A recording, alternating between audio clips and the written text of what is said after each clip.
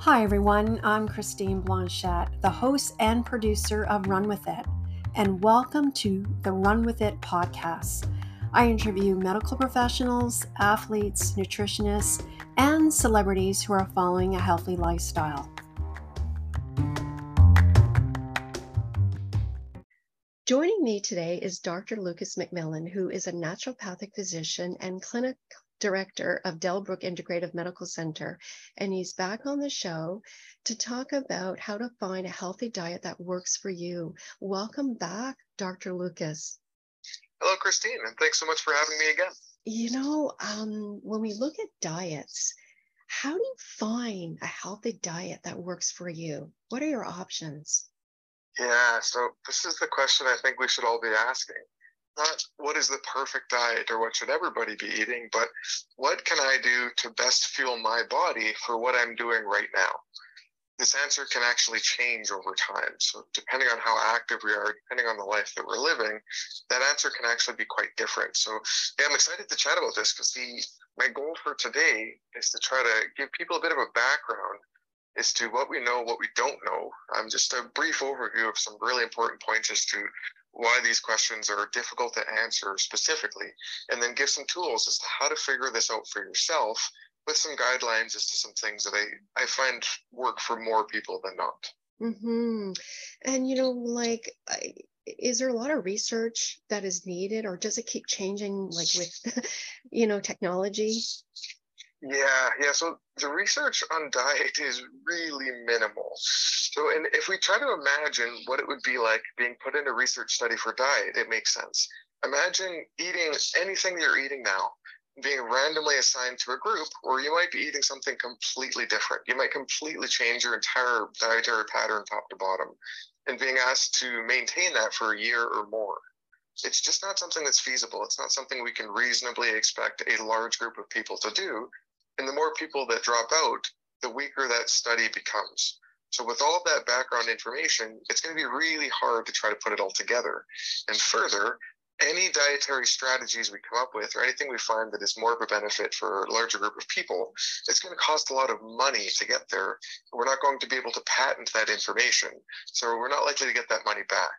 So I like to think that generally people are good people, but it is very hard to find anyone who's willing to throw millions of dollars for it, to do a lot of research knowing that that money can't possibly come directly back to them.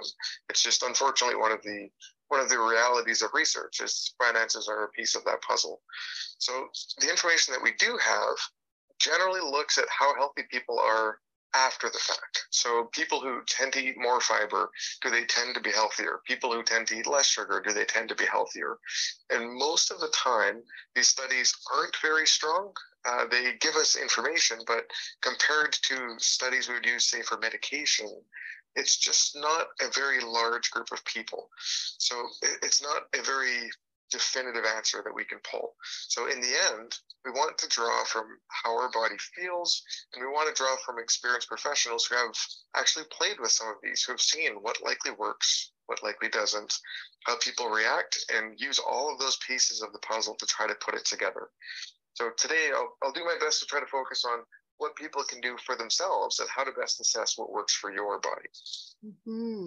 I mean, as you said, there's lots of great information out there, but everybody responds differently.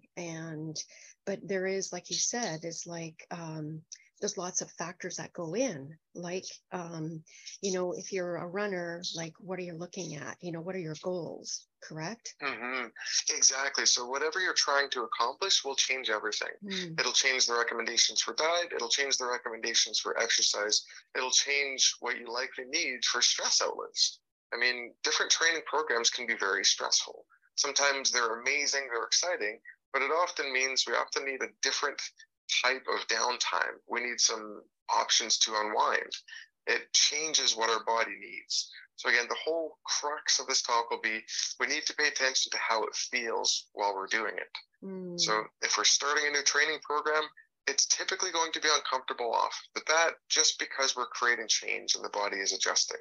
Short-term discomforts are a part of the process, whether we're changing diet, whether we're changing our exercise programs.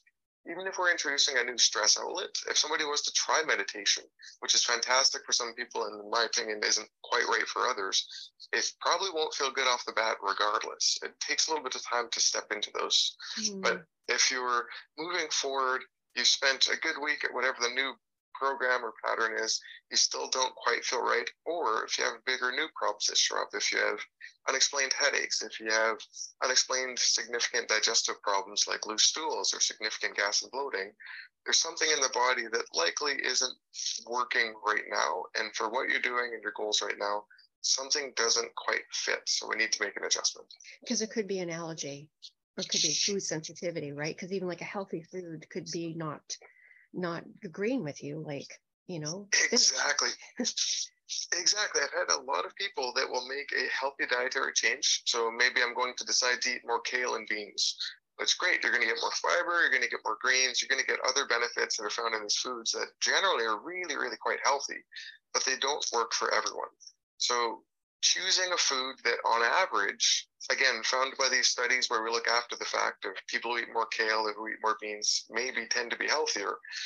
That's great information for the general population, but will not ever be able to tell you what is best for your body. So it's a really good starting point. It's a really good goal. It should be part of the experimentation. And in the end, if we compile a list of all the things that are most likely to be healthy, they're a really, really good starting point. We use that information to build the program and then trial. Do I feel better when I eat this many beans? Do I feel better when I have this kind of grain? Do I feel better if I include more berries in my diet? Listen to that. So we have millions of sensors built in that give us a fantastic amount of information. And in my opinion, that information is way more accurate and way more valuable than anything we can ever get from a single or a group of research studies. Yes. Well, the thing is listening to your body, but I mean, everyone's different, but like, when should we look at the results? Like, does it take 2 months, 3 months, or does it depend? Yeah, so it's the right question to ask. When we build a program, how far in advance do we reassess? So I'm going to try to take all the other variables out. If we have a stable baseline, so meaning you're not trying a new exercise pattern, you're not in the middle of changing a lot of other factors in your life, you're not in the middle of a move, you're not in the middle of a major financial change. I mean, all of those factors can really change how you feel. So they really affect the baseline that we're comparing to. So those cases are a little bit messier and take a little bit more thought and just frankly more time. But on average, if we make any change, really any change at all, and we haven't started feeling really good on it after 1 month, most times it's sooner, but just to be safe for kind of a blanket statement, if you don't feel better after 1 month of making a change, I'm not convinced that is a good change or that that's a beneficial change from where you were before. You should actually feel a difference. So that includes many things. I've had patients that come off of soft drinks. So if they have a goal of decreasing blood sugars or losing weight, it's really common after a brief discussion, well, what are your sources of sugar outside of just simple fruits and vegetables? It's really common that things like highly sweetened coffees or soft drinks come up. Changing that alone can make a big difference in how people feel. We don't often feel good right off the bat because our bodies are used to that amount of sugar. But if we change it, you'll feel better long before a month. But certainly by the end of that month, we should very noticeably perceive an improvement. And it depends on your age too, right? I mean, as we age, we may not be able to, have food sensitivities, or you can't eat pasta anymore with sauce because your body's changed, or yeah, sometimes people become a little bit more sensitive or reactive over time. Our ability to make stomach acid, different enzymes, bile, basically the entire digestive process can change a bit over time. But in my opinion, it's relatively minor. So if we are generally finding that we're becoming more sensitive or more reactive, it's usually a sign that something needs to change. To try to bring all of this into one basic theory that I often use, especially along the diet and just the body's reactivities, I call it the bucket theory. It's not something I made up. I'm sure I've gotten it from somebody else, but I use it all the time to explain to my patients. The amount of stress, total stress on the body fills this bucket up. So whether we're eating foods our body doesn't like, whether we have nutrient deficiencies, if we're lacking sleep, if we're over-exercising, under-resting, if we have significant emotional stress, Basically, anything that is harder on our body and mind fills that stress bucket up. And the fuller that stress bucket becomes, the more sensitive we become, and the smaller the stresses needed to cause a symptom spillover, where we'll actually feel something, where we'll get digestive problems, where we'll feel headaches, or where we'll start to get joint pains. So we can either try to decrease the stresses we're experiencing, and diet is a really big part of that for many people in my experience. We can also focus on stress outlets. Being active, it essentially pokes a little hole in the bottom of that bucket and helps it to drain out. We can focus on other stress outlets like music. For some people, different kinds of art. Socializing is a major stress outlet for probably everyone, or at least very close to it. So putting all of these things together, that can help us to relieve those stresses, to help to drain the bucket.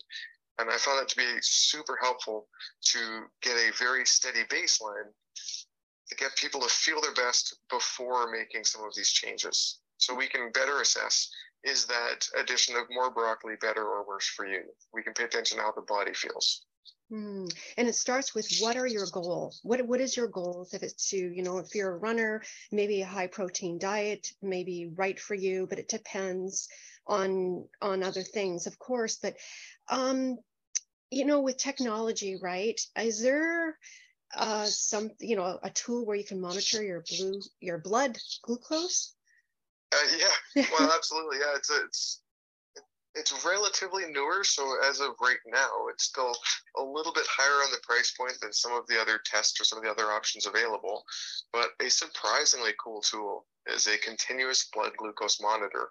So these are typically used for people who have been diagnosed with diabetes, but they're not exclusively available to these people. We can start to look at what our blood sugars are doing before we get to a point of diabetes. And I think this is absolutely brilliant. We have the access to relatively high-end technology to tell us where our blood sugars are throughout the entire day, when we're asleep, when we're awake, after we eat food, after we have a stressful event, basically after every moment.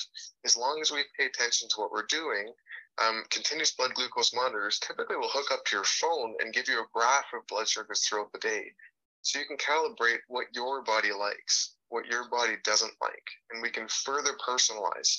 So I absolutely love this idea, because your reactions and my reactions and the next person's reactions to a potato or to high-fat foods or to a stressful event or to alcohol can be vastly different. It can be quite surprising how different one person can be to the other, and sometimes we see blood sugar spikes in times we didn't otherwise expect it. So if we're trying to make meaningful differences for that person, trying to really personalize, how do we get you the best diet for you? How do we get you feeling as good as you possibly can, knowing that you are different than me? These technologies can be quite fantastic. And a continuous blood glucose monitor is, I think it's a very underutilized tool for that. It's an amazing way to dive into the individualities of people. Yes, Dr. Lucas, you can also take a blood test too, right? And yeah. So blood tests are great snapshots in time to see generally where your blood sugars are. So if I do a blood test today, the two major tests are glucose, which is the amount of sugar that's in your blood right when the needle goes in.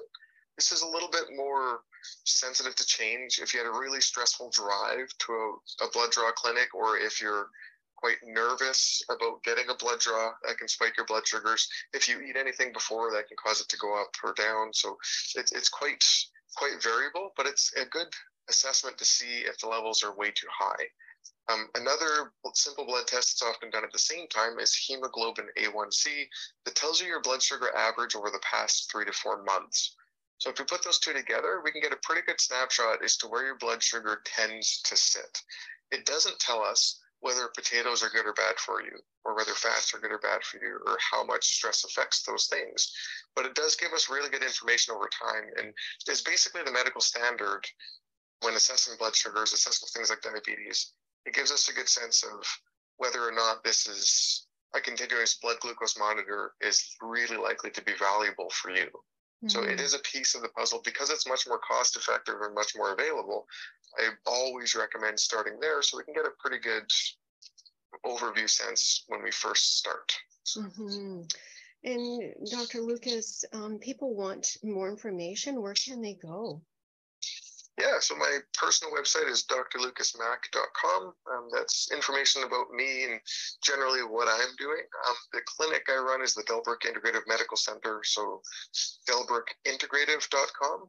That is where you can find information about myself and the practitioners as a whole. We're slowly populating a little bit more information onto that website as basically a catch-all information source. So we'll continually be building onto that. But we can be reached at either of those, and we have contact forms on either. So feel free to reach out if you have any questions. I love getting in touch with different people. Yes, thank you so much for coming on the show today, and you'll be back. Absolutely. Yeah, I always enjoy our chats and the chance to get the information out. So thanks again for having me. I enjoyed it as always. Thank you, Dr. Lucas.